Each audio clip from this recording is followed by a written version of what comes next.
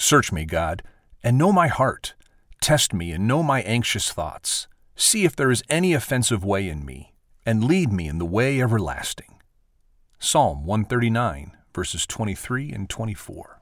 What a great prayer. What do you think he means when he says, test me, Lord? What do you think he's actually saying here? It's not like, lead me not into temptation. It's something else. Yeah, I think he's asking God to apply his standard to his life. So earlier in the psalm, he says, you have searched me. Now he's saying again, as intimidating as this is for some people, I want you to search me. I want you to test, kind of measure what is the quality of where my life is going, and that the fullness of what you have for me would be released. I wouldn't be stuck with a lesser format. So I think the testing here, I don't know the Hebrew word off the top of my head, but it's probably this idea of measuring something against its truest standard. Is this pure gold? Is this pure silver? See, am I living according to your way, or am I living an anxious existence? The other thing that I would say is, for a Christian, for somebody that has actually received Jesus Christ and has asked him to come into his heart and is now being led by the Holy Spirit.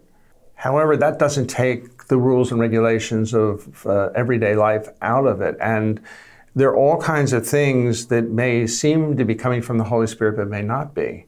In other words, I think we have to be, this is what it says here, you have to be, he's anxious because he wants to be, walking God's path. He doesn't want to, he has fallen off the way many times, and he knows that that is possible. So here, I think it's just so realistic, it's so contemporary in the problem of living every day and living with the Holy Spirit. It doesn't exempt you from temptation. No, and the promise that Jesus gave us to his disciples in the upper room discourse, right before he's leaving, he promises one's coming to help them, who will guide them into all truth.